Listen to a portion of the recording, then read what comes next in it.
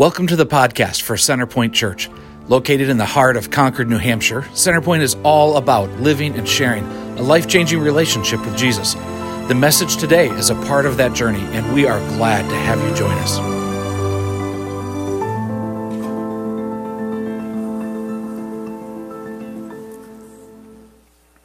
Well, here we are, this Advent season. It's a time of waiting. It's a time of expectation, right? Kids counting down the days. Maybe you got little markers at home and everybody gets to move a dial and open a window or whatever it is, but we're marking these days, and this is a season of waiting. It's also a season of remembering what God has done for us in Christ. And one of the ways that we mark that waiting and expectation, one of the ways that we mark that gratitude for what God has done in this season is by doing some special readings and lighting candles. You might remember several weeks ago we began this and lighting the first candle representing the one who overcomes evil. Talked about the snake crusher that week, right? So we're waiting for this one who will overcome evil. The second week, we lit a candle and we marked anticipation of the one who makes all things new. We get a glimpse of what God is doing and renewing all things and bringing his renewal throughout creation. And we're grateful for Christ and what he's done, and we're eager for his return to complete the project. And we wait with gratitude. This week, the Wakeman family, Tim and Gabe and Zira, are going to read for us and light our third candle for us today. Wakemans?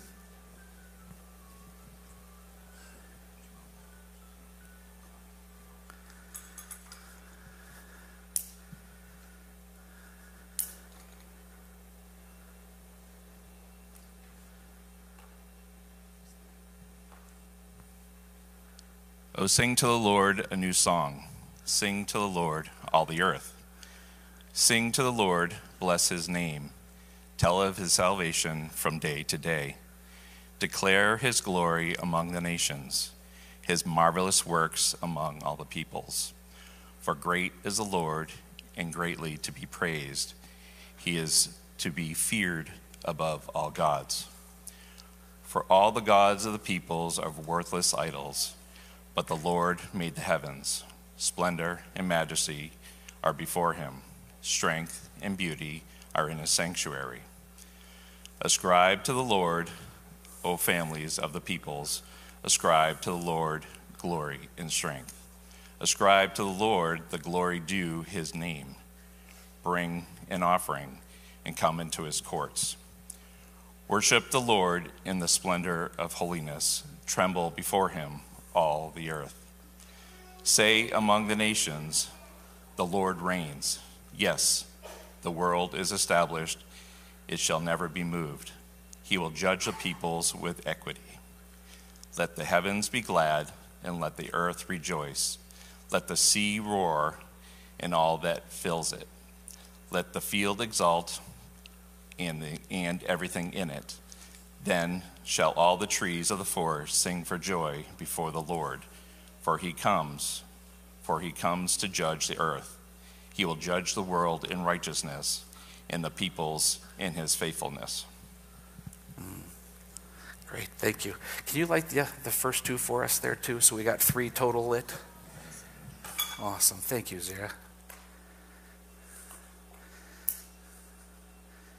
There we go.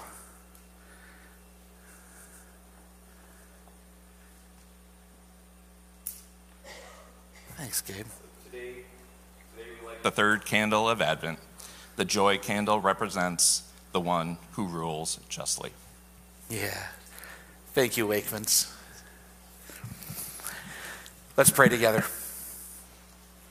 Father, as we gather in your name, we have been proclaiming your greatness. You are the King of all. You have established your rule and reign over all of creation, over all of the universe. And we proclaim your glory as we turn our faces towards you. And we put ourselves before you knowing that you are the righteous judge and your judgments are true and just. We proclaim your goodness. We declare our trust in you, and we come before you in humility. Father, would you do a good work in us today as we come before you? Would you open our eyes to see? Open our eyes to see with eyes of faith what we might so easily miss. And Father, would you open our ears to hear, that your word would come alive and we would hear what you want us to hear today. And God, we come before you and ask that you would soften our hearts, that our hearts would be pliable in your hands, to be shaped by you in your goodness, your mercy, your justice and power. God, shape us, mold us, do a work in us. We want hearts that are good soil, receptive to the seed of your word and bearing fruit for our good and your glory. We pray all of this in the name of Jesus, our King. Amen and amen. In this Christmas season, we're probably doing a lot of thinking about gift giving, gift receiving, right? And one of the things that's interesting to note in this season, when it comes to gifts, we tend to do math. Have you noticed this? When kids are little, the math is based on how many presents are under the tree. And we count 1, 2, 3, 4, 5, 1, 2, 3, 4, 5, right? There's multiple kids, 1, 2, 3, 4, 5, 6. Whoa, wait a minute. We're doing math here and something seems a little bit off. There's 5, 5, and 6. But as we get a little bit older, we might not do that same math, but we still do math. You know, maybe you've experienced something where somebody has given you a gift and you weren't expecting a gift from them. So they say, hey, wonderful, it's so good to see you. Here's this gift. Maybe it's a neighbor or somebody you work with or just a friend in passing. I say, oh, I thought of you. I bought you this thing. And in our heads, we're doing the math, right? Tick, tick, tick, tick, tick. And what happens now? Oh, I owe them, right? So they gave me this gift and I don't have one to go back. That was taken by surprise. So I owe them. So we go to the trunk of the car and we look.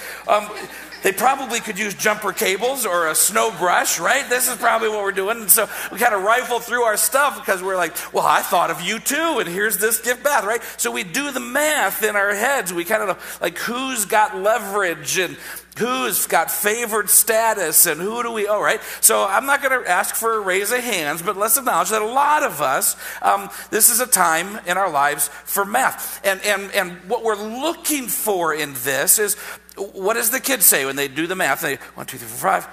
I got 1, 2, 3, 4, 5. And my sister has 1, 2, 3, 4, 5, 6. What do they say? They say, whoa, wait a minute. That's not fair. Exactly, right? Because that's what we're looking for. Like fair means that everything is here. Like we've got this innate sense of fairness. If somebody gives me a gift and I don't give one back, then I kind of owe them something to make it fair, right? Or we're watching our sports teams and we're glad that they've got referees out there. And when the referee calls a penalty on our team, we're like, oh, I can't believe you called it for that. That's so ticky-tacky. That's not even reasonable. And then they call it for the other team. We're like, oh, what a bonehead. They so deserved that, right? They so deserve that. And then there's the point where it seems like clear to everybody that they didn't call the penalty on your team, right? And then you're like, I hope nobody notices that. Right? So like notice, we only cry fair or it's not fair when we're the ones who's feeling gypped. If we're the ones who kind of got a little bit extra or favored something, we're like, shh, don't tell. Right? And this is kind of what happens. There's a way that the world works that we've got this sense of fairness. And we look to other people, we look for some force outside of us, parents, maybe the company that we work for, referees, the legal system. We look for something to adjudicate, somebody to declare what is fair. And we walk around with this. But the problem is, as I just pointed out, is our sense of fairness, our sense of rightness, our sense of what is just and good is often a little bit tainted and favors our comfort, favors our provision, favors our sense of rightness and what we're owed. Right? So even our sense of justice can find itself a bit skewed. And we're looking for that one who will advocate for what is right and what is true. If we were to go look back at the history of the nation of Israel, we would find that there too. We're going to be looking at a passage that begins our journey. We're actually going to look at a number of passages today, but we're going to begin our journey looking at 1 Samuel chapter 8. You can begin to turn there in your Bibles while I give us a little bit of context here. 1 Samuel chapter 8. Now, this is a young nation, if you will. They've been brought into the land of promise. And every society needs leaders, needs somebody to organize and be a good force of fairness and justice, if you will, of guarding the people. And at this point in Israel's history, they were ruled by what we call judges. They were ruled by judges. These were tribal leaders, and there was a bunch of them throughout the nation. But one of the things that they were beginning to notice is that as they grew as a nation, they were feeling unsatisfied with that way of doing things. And they looked at other nations around them, and they began to see that these other nations, the big nations, the nations they were afraid would invade them and take them if they weren't strong enough, these other bigger, stronger, more popular nations had kings. And so these tribal leaders came together and they spoke with Samuel, who was a judge and prophet, and they talked to him about this. And this is the conversation that we pick up. And so this is 1 Samuel chapter 8, and we're going to begin reading at verse 6. And it's going to take us through the end of the chapter here. Verse 6 says, "But when they said," these tribal leaders said to 1 Samuel, "Give us a king to lead us," this displeased Samuel. And so he prayed to the Lord. And the Lord told him, this is God speaking to Samuel, "Listen to all that the people are saying to you.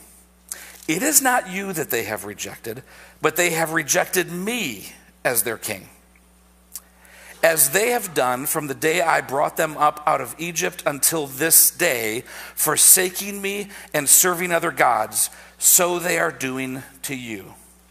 Now listen to them, but warn them solemnly, and let them know what the king who will reign over them will claim as his rights." Samuel told all the words of the Lord to the people who were asking him for a king. He said, "This is what the king who will reign over you will claim as his rights. He will take your sons and make them serve with his chariots and horses, and they will run in front of his chariots. Some he will assign to be commanders of thousands and commanders of 50s, and others to plow his ground and reap his harvest, and still others to make weapons of war and equipment for his chariots. He will take your daughters to be perfumers and cooks and bakers. He will take the best of your fields and vineyards and olive groves and give them to his attendants. He will take 1/10 of your grain and of your vintage and give it to his officials and attendants. Your male and female servants and the best of your cattle and donkeys he will take for his own use. He will take 1/10 of your flocks, and you yourselves will become his slaves. When that day comes, you will cry out for relief from the king you have chosen, but the Lord will not answer you in that day." How do you suppose the people responded to this? Look at verse 19. "But the people refused to listen to Samuel. 'No,' they said, 'we want a king over us.' Then we will be like all the other nations, with a king to lead us and go out before us and fight our battles." When Samuel heard all that the people said, he repeated it before the Lord. And the Lord answered, "Listen to them and give them a king." So Samuel said to the Israelites, "Everyone, go back to your own town." What a conversation. The Lord spoke to the people through the prophet Samuel and said, "Look, this is what's going to happen. He's going to rule over you. He's going to make you his slaves." For God had been their king. God had been their leader. God was the one who went before them. Yahweh was the one who rescued them from slavery in Egypt. But here they looked around at the other nations. They said, they got a king. They got a king who will represent them, who will go out before them, who will lead them in battle, who will protect them. If we don't have a king like that, then we will be vanquished. And so even though Samuel offered this warning of what would happen, these tribal leaders said, "Yeah, that sounds good. That's what we want." It seems ridiculous, doesn't it? The king will exercise his rights. He will exercise his rule over them. And they wanted so badly to be like the others. They wanted so badly to be protected that they would give up their very sense of self. Good thing we don't do that, right? Have you ever kind of felt that way? You think about some of the things that we give up in order to have something that we can hold on to that will do something for us. We don't often ask for a king per se, but we demand rulers who will do good things for us on our behalf, who will fight for us, who will give voice to us when we don't feel like we have a voice, who will guard us and protect us, and we sell our souls to whatever master that might be. Whether it be in political leadership, whether it be finances, whether it be our work, whether it be our network of relationships, we can understand the cry of the human heart that says, "I'm scared that I'm going to come to ruins. God, give me a king. Give me a king to protect us. I want to be like the other nations." And God says, in this very act, you're rejecting not the person, Samuel, but God reminds Samuel, they're rejecting me. See, in a world that takes advantage of weakness and vulnerability, we cry out for one who will bring justice. And even the word justice has been extricated from its biblical foundations and understandings. And even as our world cries justice, it's in a similar vein of how a child might cry, "That's not fair." What they mean is, I don't like it and I actually want power over another. Do something that makes me stronger. Do something that guards me from the incursion of another. Do something that protects me and makes me safe. This is what our world often means when it cries justice. And even some of us today, as I say that word, kind of puckered a little bit, didn't you? Like, just got a little bit tighter. But let's listen. Let's pay attention.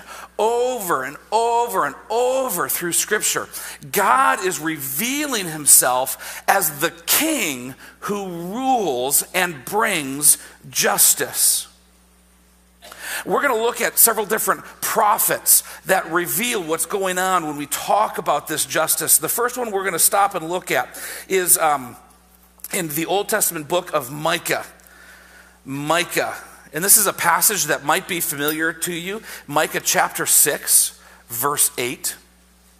Micah chapter 6, verse 8.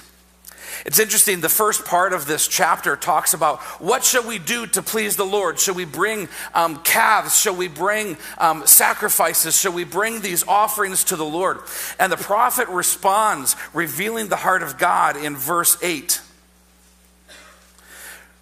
Listen to these words. Micah 6, verse 8. He has shown you, O mortal, what is good. That word there, good, is tov. It's the very word that God used when he created. Remember, go back to creation, and he made it, and then he said, oh, that is good. And then he made the next thing, and he said, oh, that is good. Like it's a judgment of God. It's not just, oh, this shake tastes good. It's God's judgment that says this is good, tov. He has told you, O mortal, he has shown you, O mortal, what is good. What does the Lord require of you? To act justly, to love mercy, and to walk humbly with your God. See, because we're seeing here, this isn't just about kings who will rule justly and bring about justice. It was a call of all God's people that they were to be a people who act justly, who love mercy, and walk humbly with God. Now, the kings are the representative of these people, absolutely. And the way the king went typically was the way that the people went. And God was calling his people to be a people who act justly, who love mercy, and walk humbly with God. Now, as we look at the biblical term justice, there's kind of two ways that this is talked about. One of those ways finds itself what we might call retributive justice. That's kind of make it fair, right? And so you might have phrases like eye for eye, tooth for tooth. And so that was retributive justice. Somebody takes your tooth, you get to take their tooth. But it was also had some limits. If somebody knocks your tooth out, you don't get to take their arm off. Eye for eye, tooth for tooth, right? So it had limits even to this. Fairness, that's this retributive justice. And that's often the ways that we think about justice. But when we look at what God is doing here, there's a second kind of justice woven into the very character of God. And it's this restorative justice. Restorative justice. And when we talk about restorative justice, which is what's being talked about here in Micah 6:8, when we talk about restorative justice, what we're talking about is establishing goodness, tov, tell you what is good, establishing goodness that yields the fruit of flourishing for all. Now, what would often happen, and what comes with this, is people find themselves in different stations in life. And as you look through Scripture, some of those people would be the fatherless, the widows, and immigrants, people who didn't have a claim to the land. Because everything in this economy in Israel was tied to the land. And so the land was passed down through the father. So if you're fatherless, you don't get rights of inheritance to the land. If you're a widow, your name, this was this culture there, your name isn't passed on into that land claim, and so you had no access to the land. And if you were an immigrant, you had no access to the land. And so these were people who had very little capacity to engage for their own welfare, for their own goodness, for their own flourishing. And over and over and over again, when God talks about justice and what restorative justice looks like, it is acting for those who can't advocate for themselves. And it is acting against those who leverage their strength against those who can't advocate for themselves. Because what's happening is God has established goodness when he looked at creation and said it is good. He made the straight line of goodness. And his intention is that it would spread out and flourishing would be over all of creation. But what happens? Through sin, people don't act for flourishing of others. They see what they desire in their own eyes. We've talked about this a lot. They see what they desire in their own eyes. They reach, they grab, and they take. And the more that there is this reaching, grabbing, taking, this is sin. Remember, this sin does violence. It rips apart the fabric of families, societies, and even creation itself. This thing that was set straight now begins to bend. It becomes a crooked stick. That's even some of the language that's used. It becomes this crooked stick. And now justice is something that those that have, who are taking, they will even take from those who don't have much at all. And they will leverage their positions to step on and reach for that which they desire. And the more that happens, the more this sense of justice bends. And so what's happening as God talks about restoring, ruling in justice, that he says there is one who's going to come, who's going to take this bent stick and make it straight again. That all of creation would experience his goodness. And so when God is talking about restorative justice, that's what's happening. The broken stick, the crooked stick is being set straight once again. And out of the goodness comes flourishing for all. All right? And so this is this picture that's given to us of restorative justice. It's establishing goodness, a tov, as the accepted standard. What's the standard of goodness? Well, God says what the standard of goodness is. And this was back in the problem of Genesis 3, right? He said, don't eat from the tree of the knowledge of good and evil. Why? Because God says, I am the one who determines good and evil. I will tell you what is good. You walk with me and I will tell you what is good. But instead they desired to have that for themselves. They took it. And the stick got bent. You see how that happens? And you can even begin to see some of the ways that we participate in that. And we see that even in our day. In our grasping, reaching, and taking what the heart desires, we bend the stick. And so God, he works to make it good. And in that goodness is flourishing. Because God is a God of abundance. He's a God of generosity and goodness. So what does he require of his people? To act justly, that they would be participants with God, to take the bent, crooked stick and make it straight. And notice he says to act justly, to love mercy. Sometimes when we get really caught up in justice, man, we're working hard to bend that stick. And what can happen is we actually allow our anger to animate this thing that we're pursuing. And again, we see that in the world now. When people talk about justice, it's often an anger-fueled reality. And in that anger, it often bends the stick the other way. It doesn't make a stick straight, it just bends it in different ways. And so here is God that says, if you're going to pursue justice in my way of justice and goodness, let it flow from a heart of mercy. Act justly, love mercy. Mercy. That word that's translated mercy is the word in Hebrew hesed. Hesed. And this is one of the most common character words of God. We might translate it mercy. That's a fine translation of it. You might find it in your translation kindness. Sometimes we'll see it translated as loving kindness. A lot of times we see it translated as steadfast love. Hesed. Who is Yahweh? Yahweh is the one who exercises, who has hesed towards his people. He is the one who has steadfast love towards his people. Act justly, love, steadfast love, kindness, mercy. In other words, be animated by the very character of God in your pursuit of what is just. Doesn't that seem impossible? It ought to cue us in and go, I'm not God. How can this happen? I'm glad you asked, and so is Micah. Act justly, love mercy, kindness, steadfast love, enduring love, and what's the third one? Walk humbly with your God. Walk humbly with your God. For God is the one who produces hesed in his people, and that hesed bears the fruit of justice. Justice pursued on our own accord will not produce the restorative justice and goodness of God.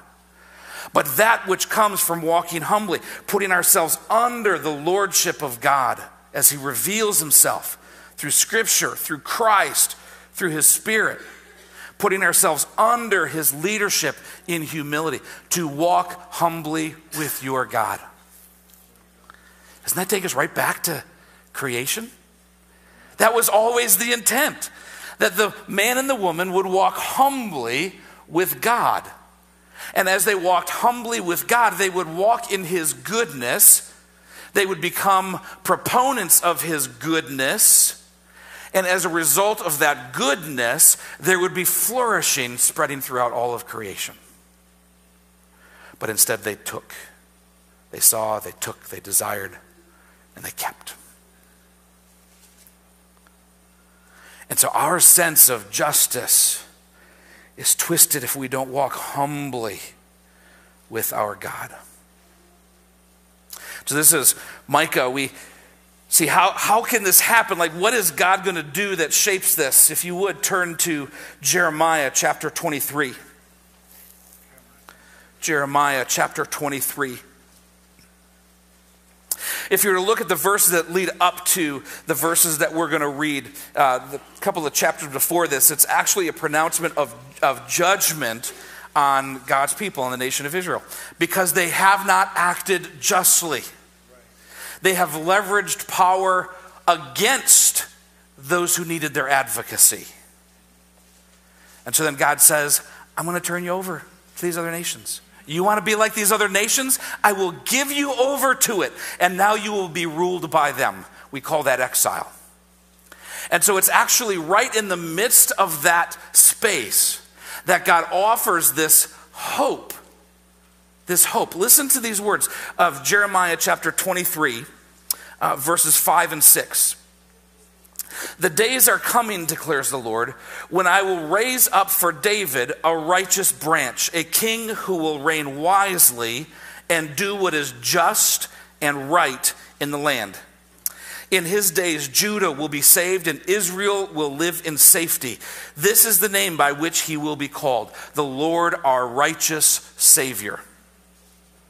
And so here they are in the midst of having just come through this judgment of God, who says, I am going to raise one up. You notice how he called him a branch of David.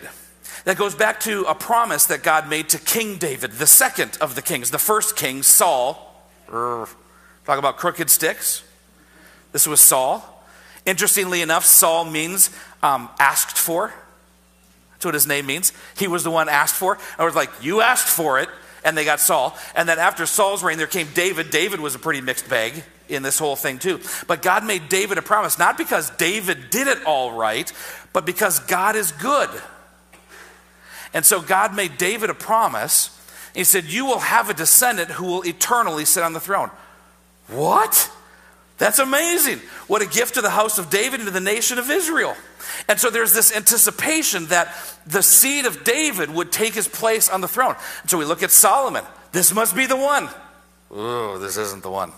And we look at the next. This must be the one. Oh, this isn't the one.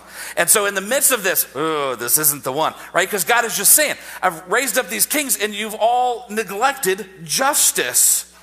You've neglected justice and righteousness. But there is one who is coming. It will be from the branch of David. The tree that is cut off will have a sprout come out of it. And out of that sprout will be the one that I send. And he will reign wisely, and he will do what is just and right in the land. And there will be flourishing. Listen to how he talks about that flourishing. In his days, Judah will be saved, and Israel will live in safety. And he will be called the Lord our righteous Savior. God, in exile, was making a way for one who would come to rule and reign with restorative justice, the righteous branch for David. It gets even better. Let's look at Isaiah. If we look at Isaiah chapter 42, the first 4 verses here. Isaiah chapter 42, verses 1 through 4. All right, God is speaking through the prophet Isaiah. Here is my servant whom I uphold, my chosen one in whom I delight. I will put my spirit on him, and he will bring justice to the nations. Do you see this? This isn't even just about bringing what is good, of bending the stick only for Israel, for Judah, but to all nations. He will bring justice to the nations. He will not shout or cry out or raise his voice in the streets, A bruised reed he will not break. A smoldering wick he will not snuff out. In faithfulness he will bring forth justice. He will not falter or be discouraged till he establishes justice on earth. And in his teachings, even the islands will put their hope. This one who comes, this anointed one, will bring about justice. For over and over, the kings and the people have failed to walk in justice. And their hearts cry out, just like our hearts cry out of, it's not fair, it's not right. Somebody, please bring justice. And even in our world today, there is this cry for justice. Who will do this? Who will bring justice and righteousness to the nations? We turn forward several generations from these prophets, and we listen to the words of Jesus in Luke chapter 4. Turn to Luke chapter 4, if you would.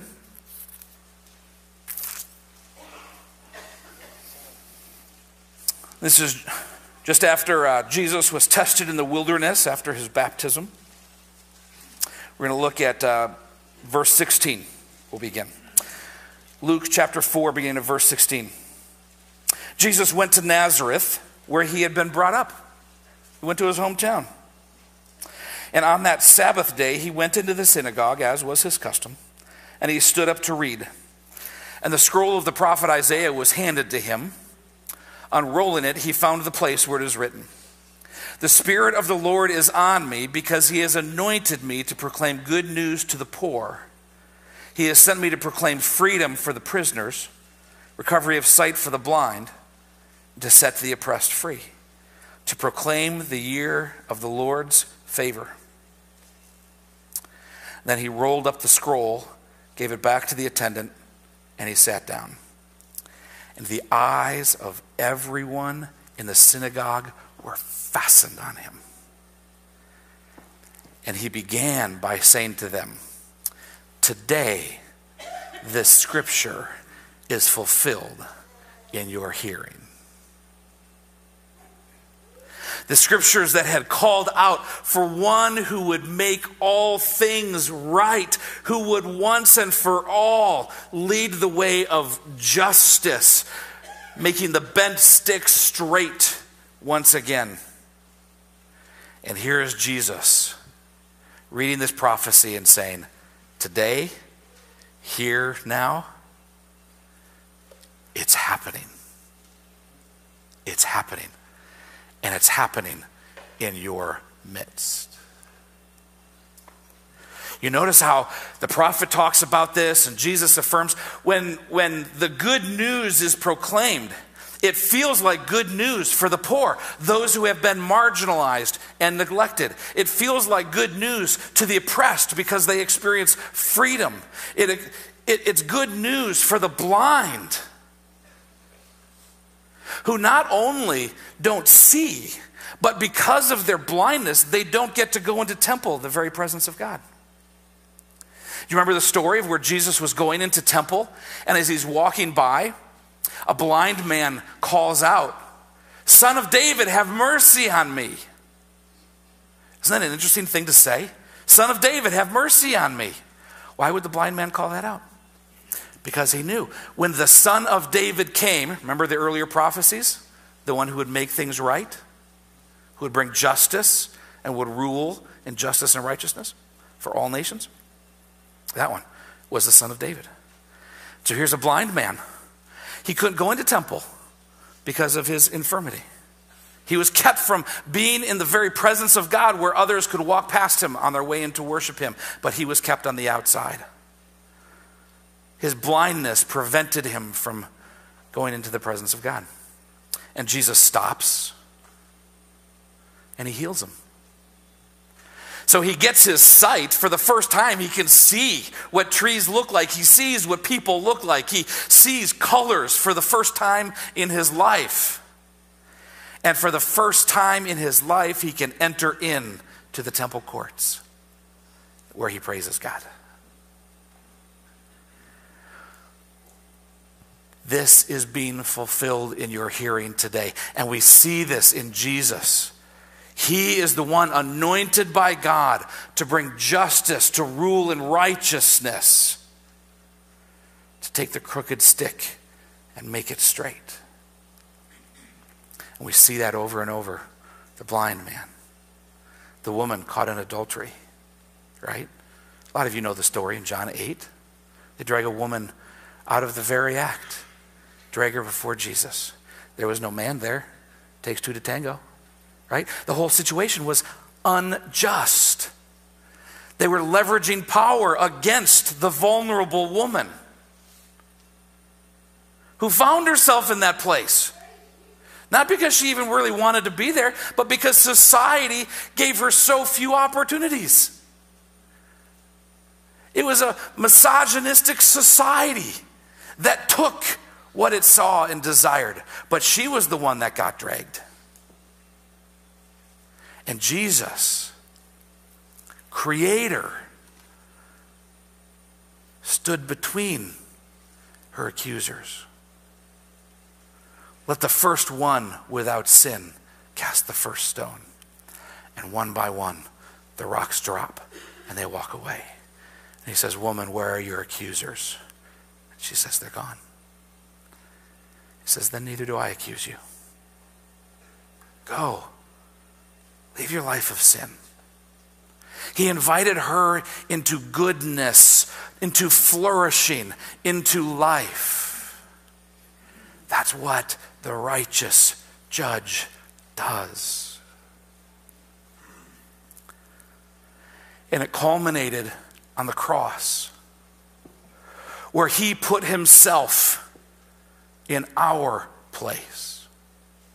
Ravaged by our own sin, our own desire to take and to grab and to keep for ourselves, he put himself. We could not stand against the bondage of our own sin. We could not stand under the weight of our own mortality and death. And yet the perfect Lamb of God gave himself. And on that cross, he gave himself to the point of death where his body was ravaged by sinful man to the point of death. And he did that to free those who could not free themselves. The anointed one, the ruling one, who rules with justice and righteousness. He is the one who has come. And we live in a world where we continue to feel the sting of the bent sticks. We know what it is to have justice bent against us. And our soul cries out, who will make it right? Who? For we cannot bear under the bondage of our own sin and corruption, the desires that drive us to grasp and take. Who will free us? The anointed one who comes with justice in his wake, that yields the fruit of freedom, peace, joy, strength, salvation for the nations. And so how do we respond to this? What do we do with this? One, be thankful.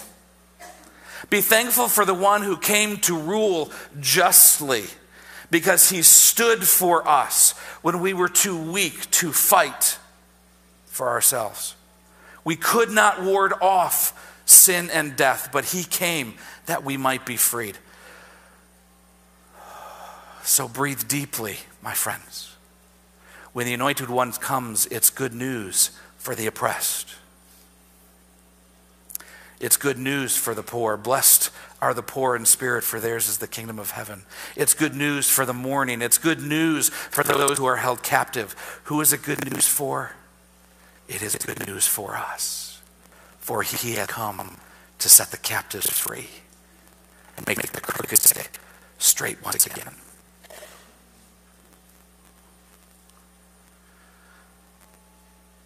But also, not only be thankful for what he has done for you, for me, but walk with him humbly, such that the world gets a taste of his restorative justice. That we would be people who, when we are in a place of flourishing and abundance, we don't leverage it for our good, but rather we leverage it for the good of another. We leverage our strength in order to bring about the flourishing goodness of those who are weak and vulnerable and marginalized. We might not qualify them in the same way that they did in the Old Testament or even in the New Testament as the fatherless, the widows, and the immigrants. Like we might, but there are others around us too, who they try to give voice, but they just don't have it. When we have voice, we leverage it not for our good, not to step up one more time to take what we desire, but to walk in restorative justice, to walk humbly with our God, is to look and to see and to participate with what God is doing in the world around us, that we might leverage whatever strength we have to bring about the flourishing goodness of those who are weak, vulnerable, and marginalized. Think about how this might work in your home, in your marriage. Heidi and I both come into our marriage with weaknesses and vulnerability and strengths. And sometimes what we do, even in the context of our conflict in marriage, we want to win, right? I want to win. And I try to set the argument up just right. And I'm like, here we are. If I just say this one thing, I got her, I win. What does the Lord require of you? Act justly. Oh, love mercy. Ooh. Walk humbly with our God. Right? And so it makes a difference in our marriages, in our home. That we would leverage protective strength over vulnerability, weakness, and even failure. Exercising mercy. And we both come into it with these things. Parents and children, right? As parents, we've got all the cards. The credit cards, the keys to the car. Like we've got everything. We've got the power. We're even bigger than them until they get into teenagers and start lifting weights and stuff. Then you got to walk a little bit more gently. But we're bigger. We can exert power and control. Do we do it just to satisfy? Like, stop making me crazy. Shh. Or do we leverage our strength for the flourishing and goodness of the weaker one? Oof. We navigate this in our friendships. Right? Sometimes we even work our friendships to get a leg up. Well, like, I'm going to be friends with this one because they can this. I'm going to let the line out on this one a little bit because they cost me. How do we navigate our friendships this way? How do we navigate our community this way? I love Jim's story that he shared up here earlier in our service. That's a picture of restorative justice because there's goodness that's touching down in the midst of the pantry, in the midst of that apartment in that day. Could you hear it as Jim shared? The God who saves us and rescues us because he is the one who exercises justice. He leverages his strength and power for our good and flourishing. He is the one who calls us into himself and says, follow me and walk with me. For when we are transformed by him, when we walk humbly with him, then we too become people of justice. True, biblical, Jesus-centered justice. Not swayed by the winds of our day, but walking because he is the one who has taken the bent stick and made it straight. He is the one who has determined what is good. And you and I walk in the goodness and flourishing of the one who has come.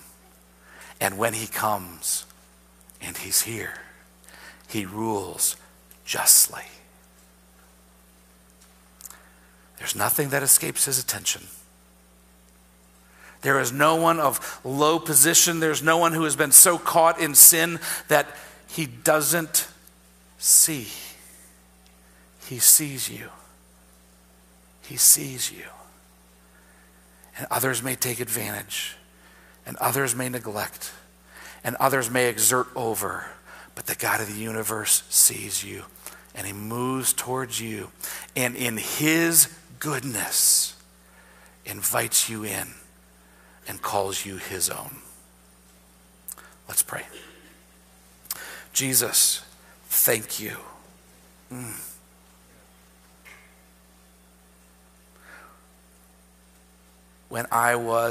When we were held captive, made blind by our sin and desire,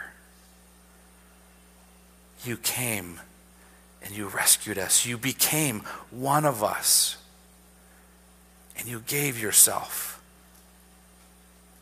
And you rescued us when we could not do it on our own. Thank you. Thank you. Thank you. We receive your grace and your mercy as a beautiful gift of your righteousness and justice. And we pray, God, that your reign would extend even in these days, that your reign of justice and righteousness would extend to the nations. Do that in us, do that through us, as we walk in humble obedience to you. And honestly, we so look forward to when you will return and establish justice once and for all. Oh, our hearts are hungry for that time. We ache for that time. But until then, we walk with you in gratitude and humility. Thank you. We pray all of this in Jesus' name. Amen. Amen. Stand with me if you would.